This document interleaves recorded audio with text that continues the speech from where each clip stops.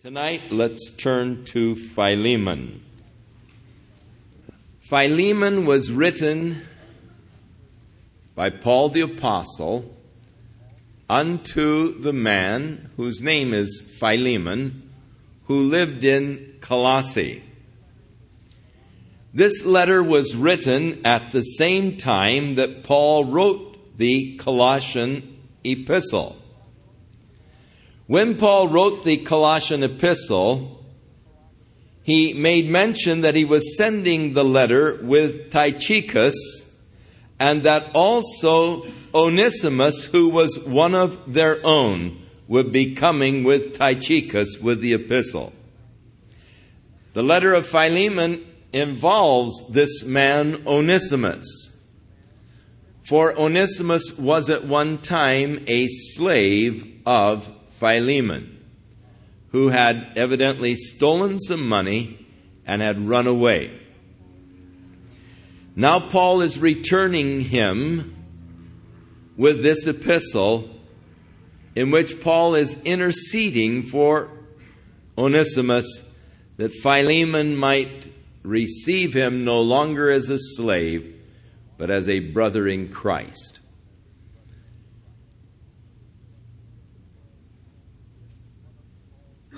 This is one of Paul's prison epistles, and in it Paul not only asked Philemon to be merciful and gracious unto Onesimus, but also be preparing a place for Paul to stay, for Paul is expecting to be released soon from prison, which he was released from that first imprisonment, later rearrested, and then executed. So, Paul, a prisoner of Jesus Christ.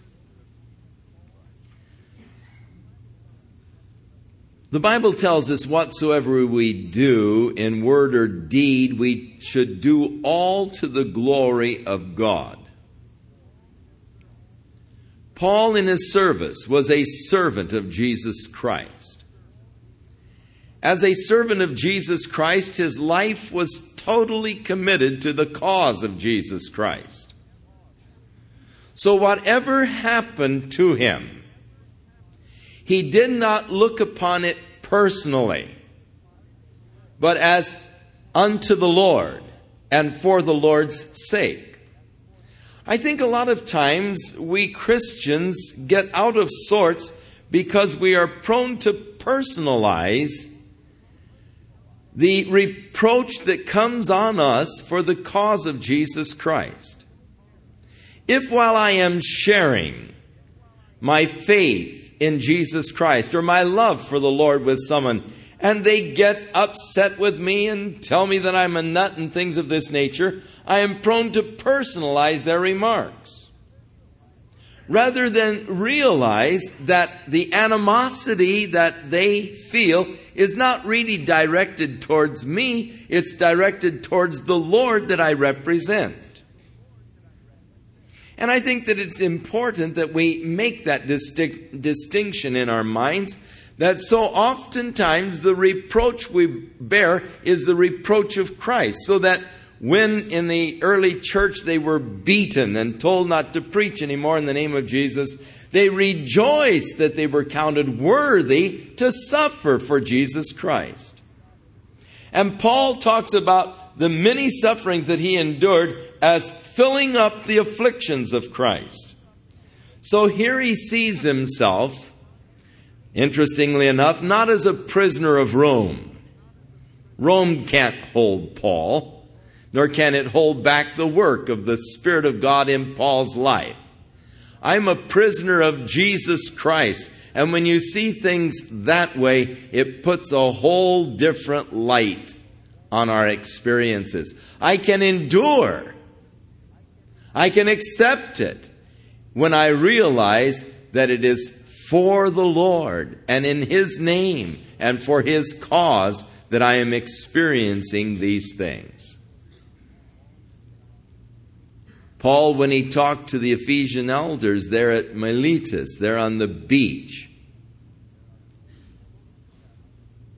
he spoke to them how that he was with them serving the Lord.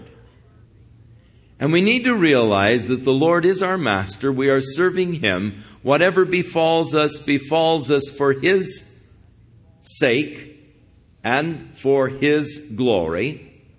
And that really we are his servants, and thus the results of our service are also because of that service. So I am a prisoner of Jesus Christ.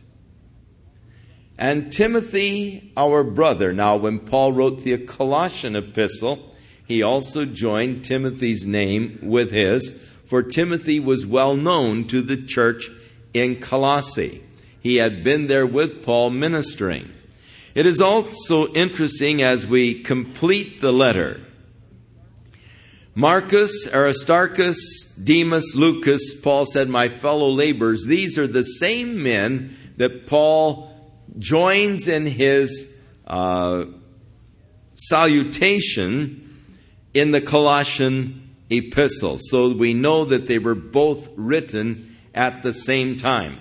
For by the time Paul wrote his second letter to Timothy in his second imprisonment, he said, all of those from Asia have forsaken me. Demas has forsaken me, having loved the present world and so forth. And so here, with the epistle to Colossae, the same names that Paul joins with his in the closing salutation are joined in this epistle to Philemon. So he joins Timothy in the beginning as a greeting from Paul, and then also in the final salutation joins the same ones that he joins in the Colossian epistle. To Timothy, our brother, unto Philemon, our dearly beloved and fellow laborer. And to our beloved Apphia. Now, Apphia was probably Philemon's wife. It is a feminine name. And so it is probably the wife of Philemon that Paul is also greeting here at the beginning of the epistle, and Archippus. Now, there are some commentaries that suggest that Archippus was the son of Philemon, and that he was in the ministry. Paul speaks of Archippus as being a fellow soldier, and that was a phrase that was used of those who were also ministering together in the gospel. And so the greeting probably to the household of Philemon, his wife Apphia, and his son Archippus. And to the church that is in your house. So at least Philemon had a home Bible study going in Colossae. And there was a letter sent to the entire church of Colossae. But Paul here greets the church that is in his house. Or the word here is ecclesia, the assembly, or those that are assembling in your house. In the early church, they did not have church buildings. Quite often they met in homes.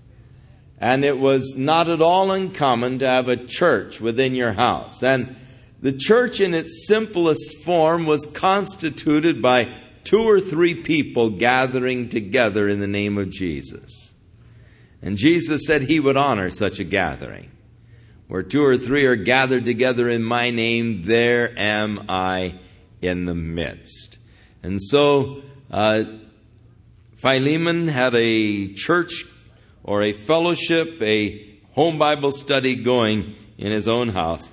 And the grace to you and peace from God our Father and the Lord Jesus Christ. So it's the typical Pauline greeting, the grace and the peace coupled together from God and from the Lord Jesus Christ. I thank my God, making mention of thee always in my prayers. The men that God uses are men of prayer, among other things.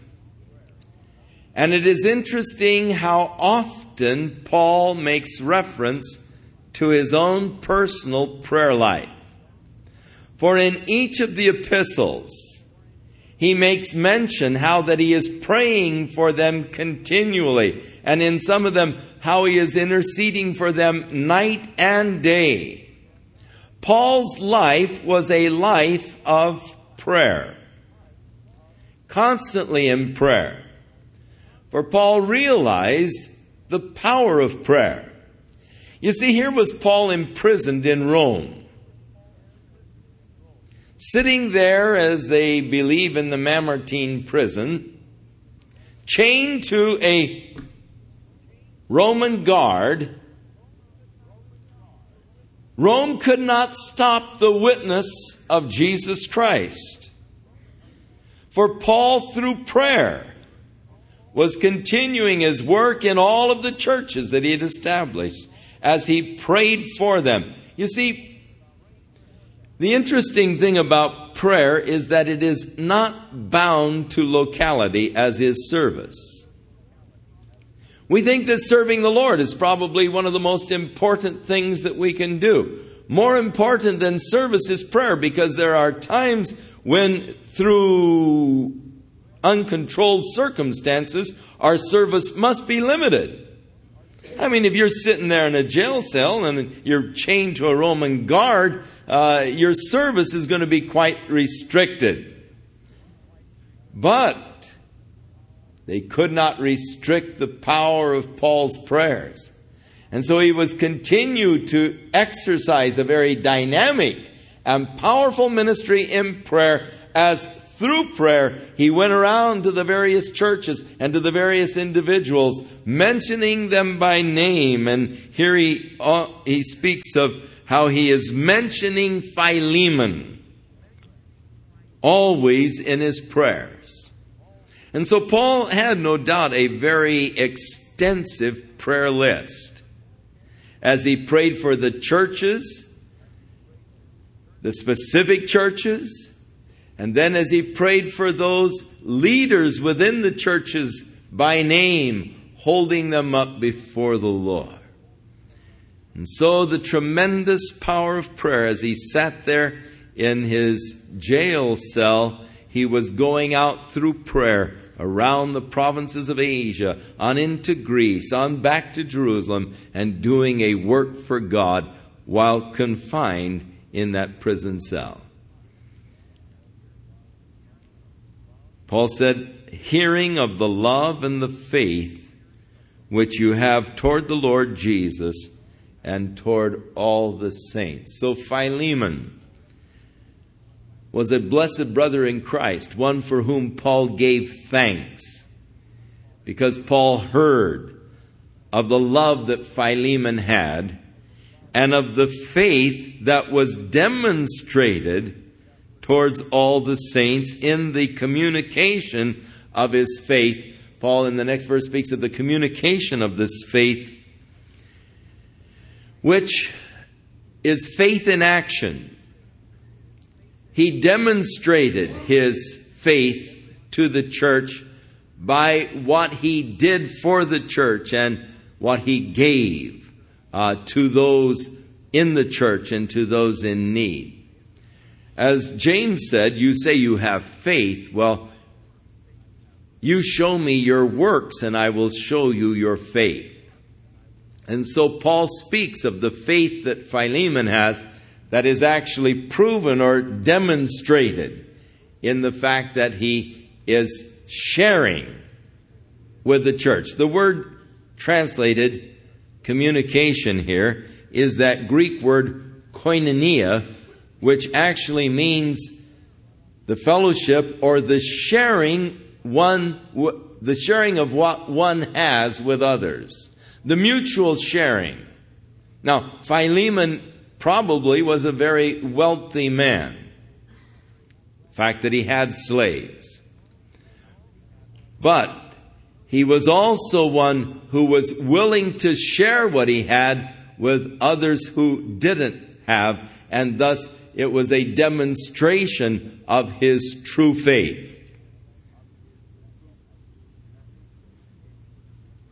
That the communication or the koinonia, the fellowship or the sharing of your faith may become effectual by the acknowledging of every good thing which is in you in Christ Jesus. So that work of Jesus Christ within his life was demonstrated by his life, and a life of love and a life of sharing with those within the body of Christ.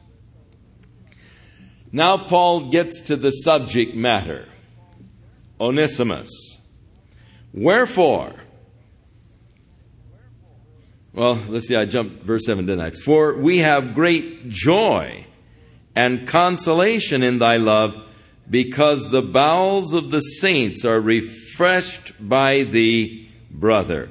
And so Paul really rejoiced in the witness of this man's life and in the work of God within his life that was demonstrated through the works that he did. Wherefore, though I might be very bold in Christ to enjoin thee that which is convenient or fitting, yet for love's sake I would rather beseech thee. Now, Paul was the apostle.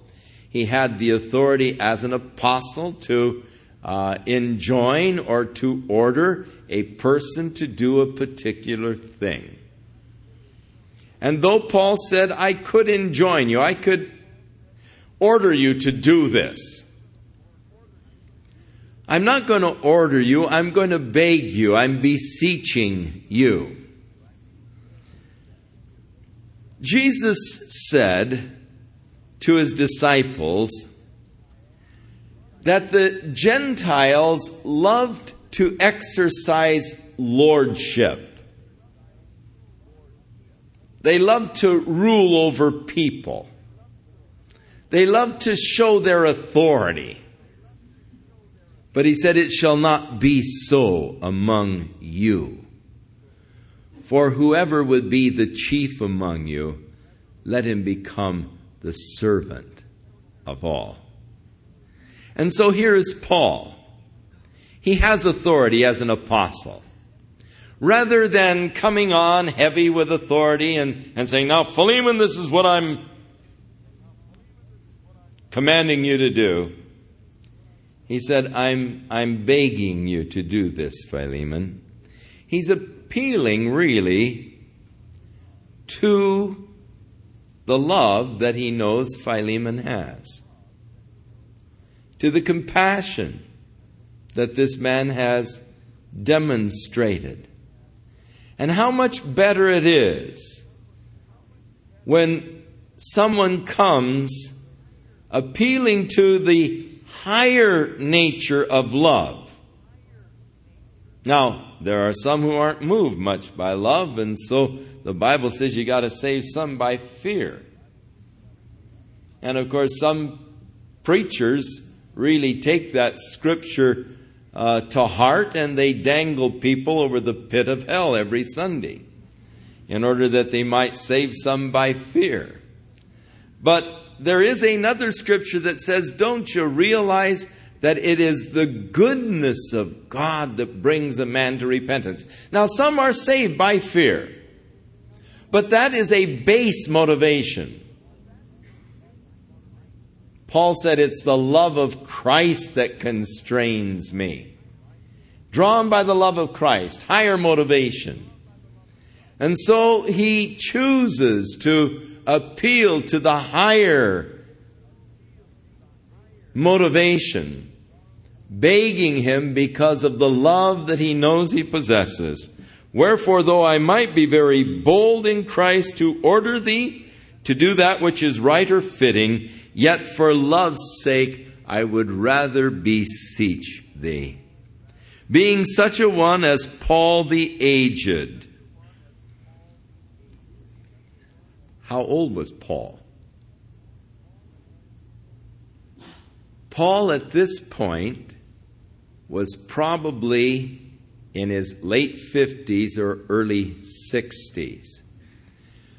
But he had endured such hardship for the cause of Christ that his body was a wreck. And he spoke of his oft sicknesses many times. And so, though he was only around 60, he speaks of himself as the aged. And now also a prisoner of Jesus Christ. Again, not acknowledging a prisoner of Rome, but a prisoner of Jesus Christ.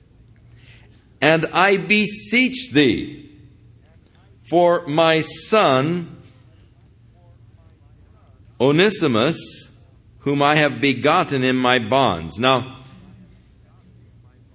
in the Greek text, the word Onesimus comes at the end of this sentence.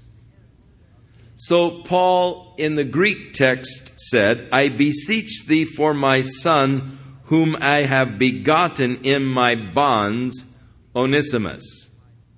Now, Onesimus was probably a name that had a strong reaction in Philemon's heart and mind. He had been a slave.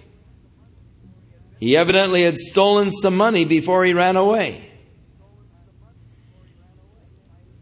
And Philemon was probably extremely upset over this, as you would be if someone that you had in your household that you trusted and all would suddenly take some money and run off.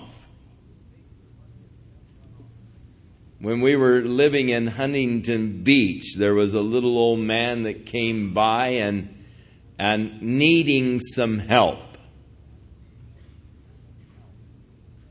And he was sort of a transient, but our hearts went out to him. And so we fixed up a place for him to stay. And we fed him and took care of him and gave him some money. And we came home one day and found that he was gone, and my power tools were also missing. Now, for several months, you mentioned that man's name to me, and my blood boiled. I mean, I'd have loved to have gotten hold of that fella again. That was the best body grinder, and my tools were just, I really... They were tools that I had inherited from my brother when he was killed in a plane crash. And I always have been a craftsman and loved working with tools. I couldn't afford them myself, but when I got them, I really prized them and cherished them. And to have this guy rip off my power after we had done these kindnesses to him, shown him nothing but kindness, and yet he turns around and rips it. Oh, man, I'll tell you. And so Philemon probably had this same kind of reaction. Anytime you mention the name Onesimus, he's, oh boy, if I could just get my hands on that fellow, And so Paul is careful not to mention his name at the beginning of the sentence. I beseech you for my son, whom I have begotten in my bonds, Onesimus. So he cushions the name by indicating that there's been a change in this fellow. That change that always takes place when one comes to know the power of Jesus Christ within their lives. And Paul goes on to speak of the change that transpired in the life of Onesimus. But he calls him my son, begotten in my bonds, which in time past, he said, was to thee unprofitable. But now he is profitable to you and to me. Now I want to beseech you for this young man. I know that he was unprofitable. I know what he did. But he's changed. He's now very profitable to me and also to you. And I'm sending him again, and I'm asking you to receive him. That is, he who has been begotten from me and is of, he's a part of me. He's out of my own heart, whom I would have retained with me, that in thy stead he might have ministered unto me in the bonds of the gospel. Now I know, Philemon, you would like to be here to minister to me because of these bonds. Paul had still a great work to do, but he would send those on errands. He was bound by a chain to the prison guard, but he was having them write letters for him. He was sending them out on missions and errands, and he said, I know, Philemon, that you would like to be here helping me in this condition, but he's been here representing you, doing the work that you would like to be doing for me while I am here in these bonds. Onesimus, being a slave, of course, had that miserable lot and life of a slave. One of the most horrible and heinous things that man could ever do to his fellow man is to bring one into slavery. My heart goes out to those people who have become the slaves of the state in the communist countries. One of the greatest evils of man is the oppression of a fellow man.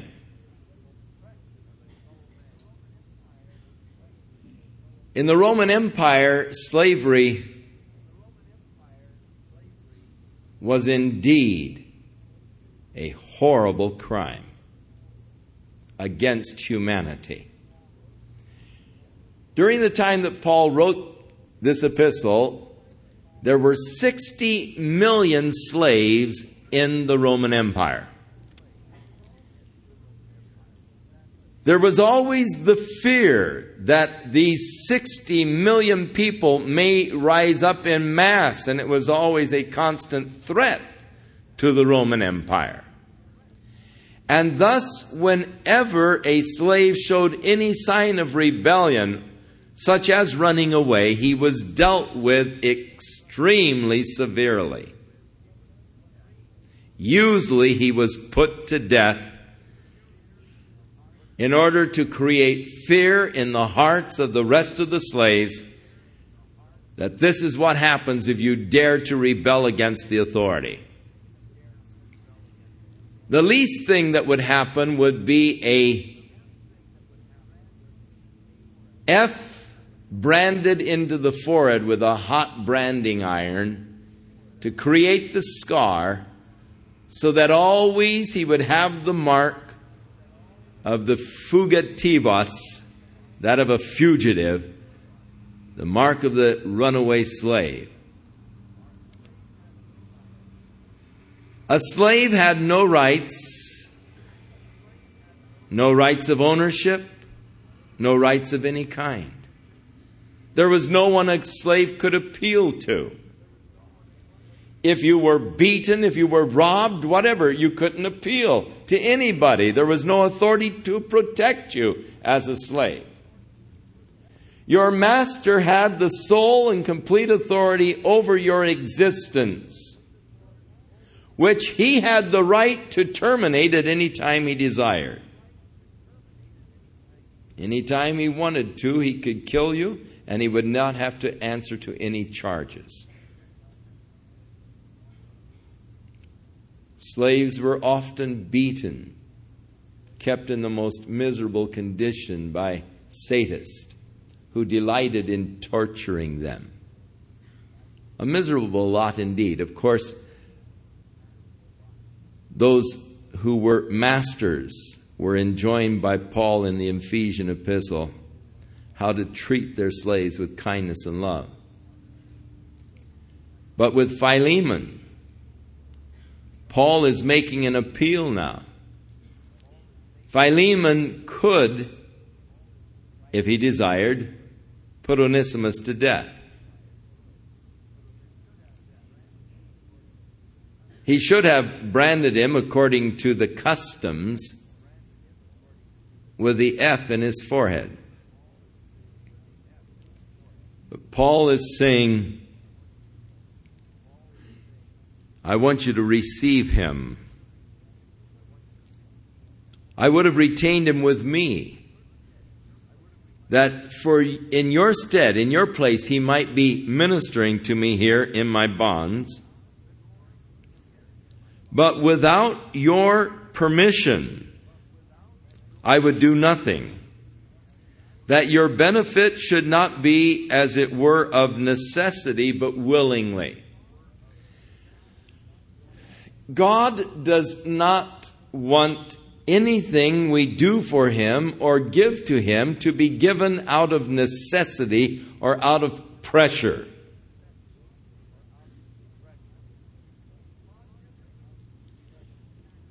God never uses pressure tactics on man. Now, man often uses pressure tactics. I get some extremely high-pressured letters filled with hype from a lot of these evangelists who would have me to believe that God is broke.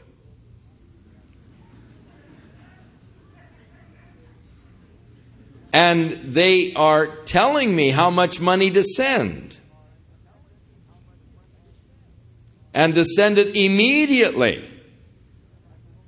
And even suggesting that if I don't have it immediately available, to go down to the bank and borrow it and send it to them. To bail God out of the jam that He's in. Because he overspent again last month.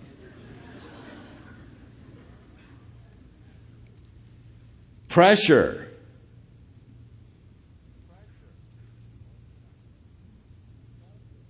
Paul said, I don't want to receive anything from you by necessity, by pressure, by manipulation. Now, I would like to have kept him with me, but I wouldn't do it unless you gave your permission, because I want what is done. Though he would have been very helpful to me, I want what you do to me not to be out of pressure, not out of necessity. I want you to do it willingly. And so Paul, talking about our giving in his Corinthian epistle, said it shouldn't be of necessity, of pressure. But every man should purpose in his own heart. And so let him give, for God loves a cheerful, or in the Greek, a hilarious giver. So what you can give to God hilariously, give. But what you can't give hilariously, keep. It's better that you keep it than to give it to God grudgingly. God doesn't want anything done in a grudging way. Now, I can understand that. I don't like people to do things in a grudging way. I've had people give stuff to me, and then I heard that, they were going around grudging about what they give. And I take it back. I say, hey, I really don't need this. Take it back. Oh, no, I want you. No, I won't keep it. You don't want people to gripe. If they want to give because they love you, great. But if they're going to gripe about it and begrudge what they've given, then I'd rather they not give.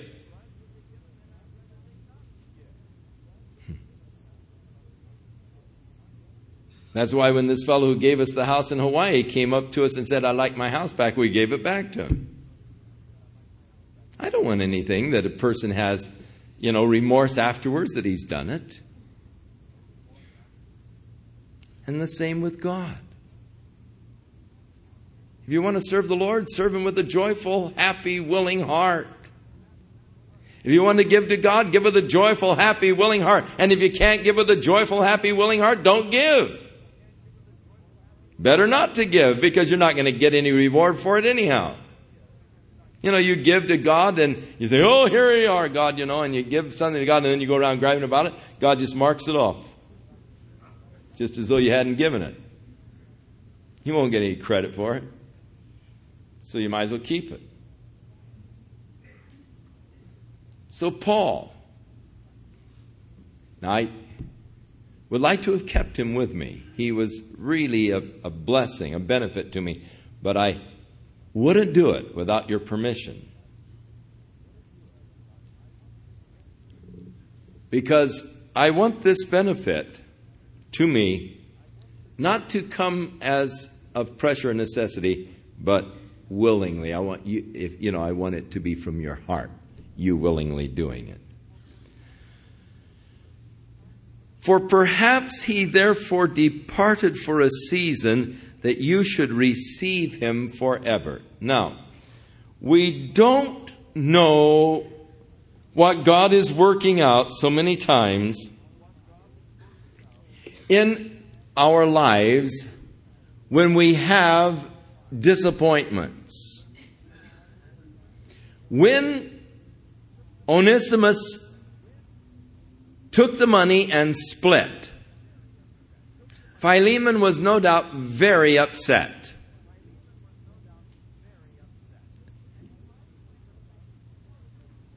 And he probably was saying, why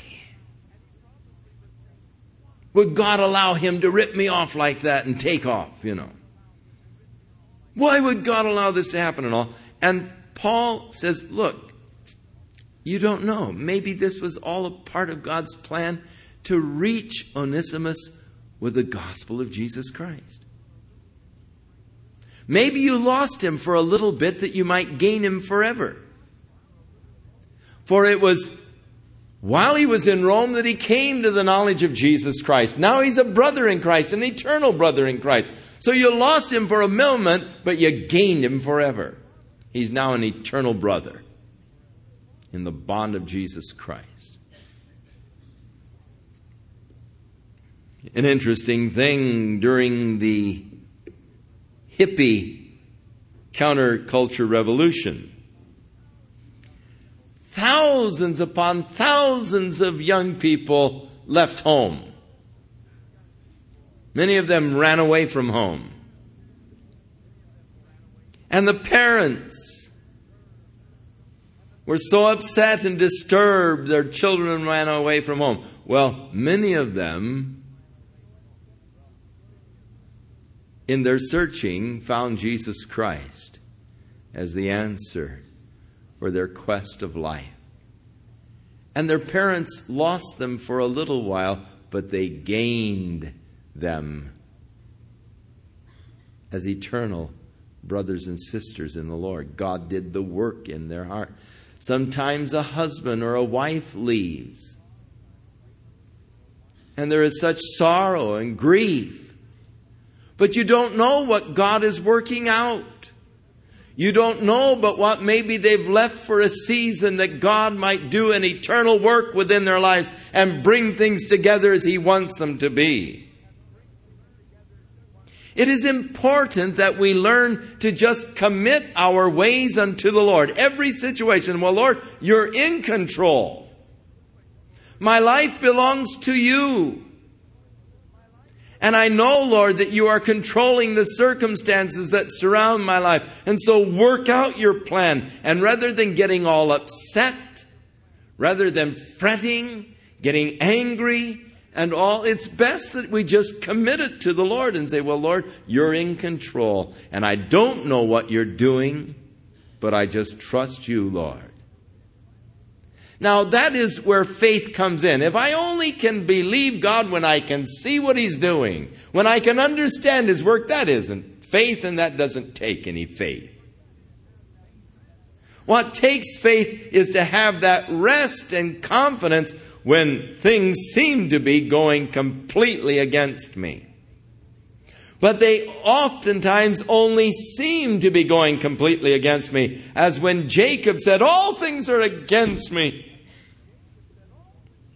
Why did he cry that? Because he didn't see everything. He said all things, but he was wrong. all things weren't against him if he only knew the truth. Some of the greatest, most happy moments of his life were just around the corner.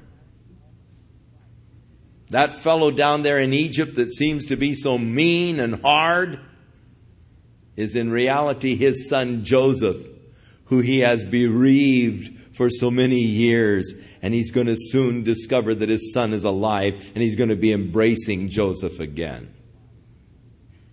He doesn't know the whole picture. He only sees a part of it, and he cries out in dismay. And we so often, seeing just a part of the picture, cry out in dismay. All things are against me. Oh, no. You don't know the full cycle. You don't know the full story. You don't know what God is working out. Just wait. Trust in the Lord. Rest in Him and let God work it out.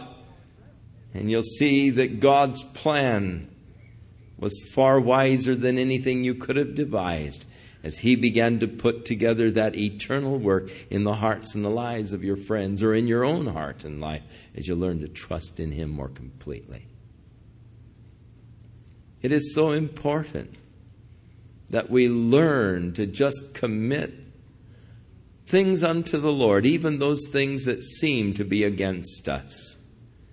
And so Paul's rationale is a very reasonable rationale, looking at the consequences of Onesimus' running away. The consequence was that he came to Jesus Christ and became a brother in Christ and will share eternity now together with Philemon. The end result is that he has become now a profitable person who was once unprofitable. And so, I want you to receive him, Paul said. Not now as a slave. Paul is asking Philemon to release him from this obligation of a slave. But above a slave, I want you to receive him as a beloved brother, especially to me, but how much more unto you, both in the flesh and in the Lord. So Paul is asking for more than just forgiveness for Onesimus. He's asking for a total pardon, even from the slavery that he once endured. I want you to receive him, not as a slave anymore, more than a slave. I want you to receive him as a beloved brother. Release him from that slavery. If you count me, therefore, a friend, a co-laborer, I want you to receive him as myself. That you would treat him with the same kindness that you would treat me and have treated me. The same love. That you would do for him the things that you've done for me.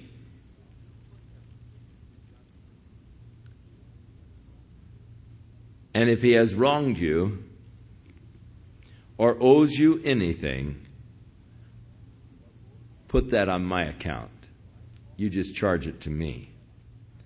For I, Paul, have written it with my own hand, I will repay it. And here we have Paul, the intercessor,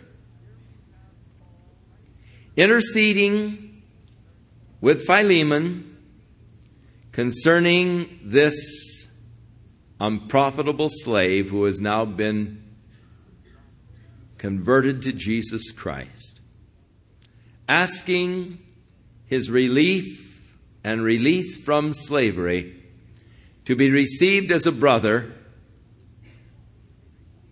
to be received even above that as Paul himself, and to be forgiven any debt that he owes, or at least that debt be charged to Paul. Paul promises he'll reimburse. I will pay. That's intercession. Now, the Bible says that Jesus is able to save to the uttermost, seeing he ever lives to make intercession for us. Isaiah prophesied that he would make intercession for the transgressors. Paul in Romans 8 said, "Who is he that condemns? It is Christ who has died, yea, rather is risen again, and is even at the right hand of the Father, making intercession for us." Jesus is not condemning you, does not condemn you, has not condemned you, will not condemn you.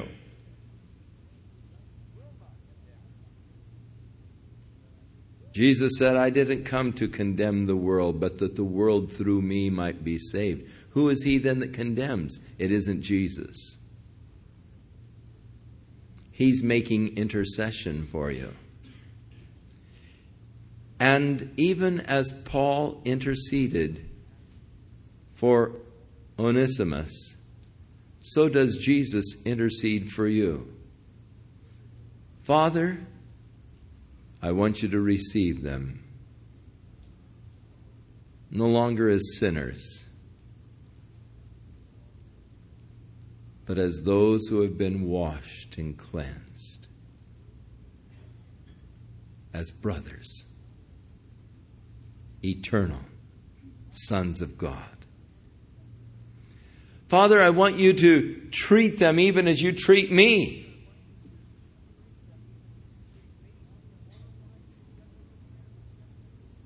Glorified together with him, seated together with him in heavenly places. The Father's blessing and grace and goodness to us, as though we were his son. And then finally, if they owe you anything, put it to my account. And so all of my sins are charged to Jesus. All of my guilt is charged to him. God laid on him the iniquities of us all.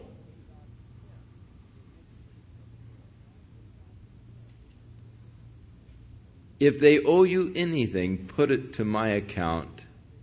I will pay. And Jesus paid it all. All to him I owe. I love the last verse of that song. And when before the throne I stand in him complete. Jesus died my soul to save. My lips shall still repeat. For Jesus paid it all. All to him I owe. Sin had left a crimson stain, but he washed it white as snow. And in his intercession for you and for me, he is asking that we receive with him the honor and the glory of the eternal kingdom. That all of our guilt be transferred to his account. All of our debt he has accepted the responsibility for. So Paul said, I have written it with my own hand. I will repay it. However, I would make mention of the fact that you owe me even your own life. Evidently, Philemon was one of Paul's converts. Paul had the opportunity of sharing with him the glorious gospel of Jesus Christ. And so he owed to Paul his conversion, that gift of eternal life that he had because Paul was the instrument God used in bringing him to the knowledge of Jesus Christ. So if he owes you anything, put it on my account. However, I remind you that you owe me quite a bit, even your very life. Yes, brother, Let me have joy of thee in the Lord. Refresh my bowels in the Lord. Now, in our, culture and in our modern use of the word bowels, it is difficult to understand why Paul would say such a thing as refresh my bowels in the Lord. But we've got to realize that we're dealing with a different culture and different concepts of cultures. And according to the beliefs, and they may not be so far from right, according to the beliefs of the culture at that time, the deepest emotions of a man were not felt in the head, but were felt in the region of the stomach. When the grief was extremely deep, it was felt down in the area of the stomach rather than in the head. When the experiences of joy hit the sublime point, it wasn't an experience that went on in your brain. It was an experience that went on deep inside of you, in the deep areas of you, which they called the bowels. And so we are told to have bowels of compassion and bowels of mercy. And now Paul is speaking about joy supreme, or the deepest kind of joy. This is the kind of one that is felt in this deep area. Have you ever had an experience, emotional, so deep that you felt it, you sort of grabbed your stomach? You ever laughed so hard that you held your stomach? And because of that, they thought of this region of the stomach as being the area of the greatest joy and laughter and all. When you really get to laughing, man, it hurts your sides. Doesn't hurt your head. You don't feel it up here, you feel it down here. And, of course, we, in our, careful, expressions and so forth, probably a carryover of the Victorian age, we're a little reluctant to talk about certain portions of the body, and thus it does sound a little foreign to us. But the reference is to joy or sorrow or whatever in the deepest area of a man's being. And so it is emotions of the deepest sort that he is referring to here. Let me have joy, having confidence in your obedience. I wrote unto you, knowing that you will do more than I say. Now, this is known as a presumptive clause.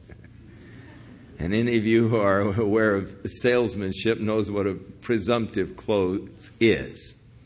You have laid out all of the merchandise, and here's a young girl, and she's buying some, things for her hope chest. And so she wants some towels. And so she's in looking. She doesn't know if she's going to buy or not, but she's looking at towels, and you show her the quality, and you tell her how nice they are. And then you get out your little order pad, and you say, now, which colors did you want? It's presumption. I'm presuming that she is going to buy them, so what color do you want, Presumptive clause. So Paul is using this presumptive clause on Philemon. I have confidence in your obedience. Having this confidence in your obedience, I wrote unto you, knowing that you're going to do what I ask, but you're even going to do more.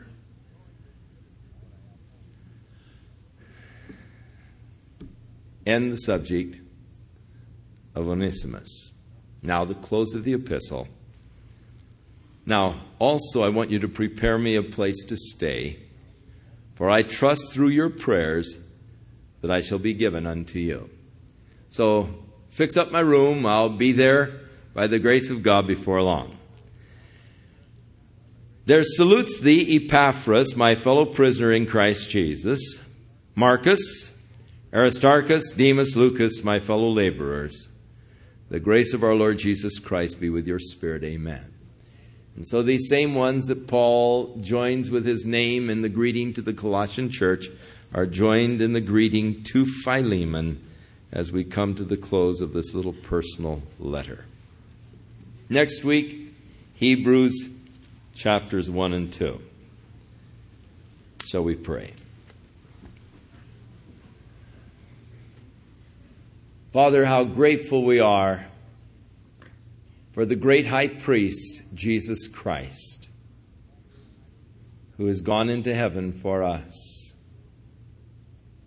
to there stand as our representative and to make intercession for us. How thankful we are, Lord,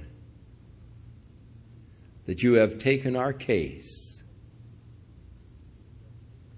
and you have chosen to represent us before the Father.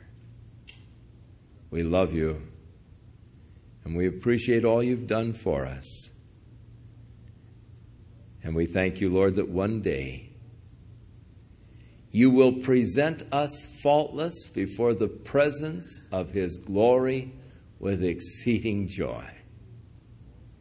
Lord, you're so good to us, and we thank you for it. Amen. Now may the Lord be with you and bless you this week abundantly. May you experience real growth in your walk with Jesus Christ. May the grace of God abound unto you in all things, as you experience again the touch of God's love and of his Spirit, as he strengthens you and as he guides you and as he helps you and as he works in you that perfect work. In Jesus' name.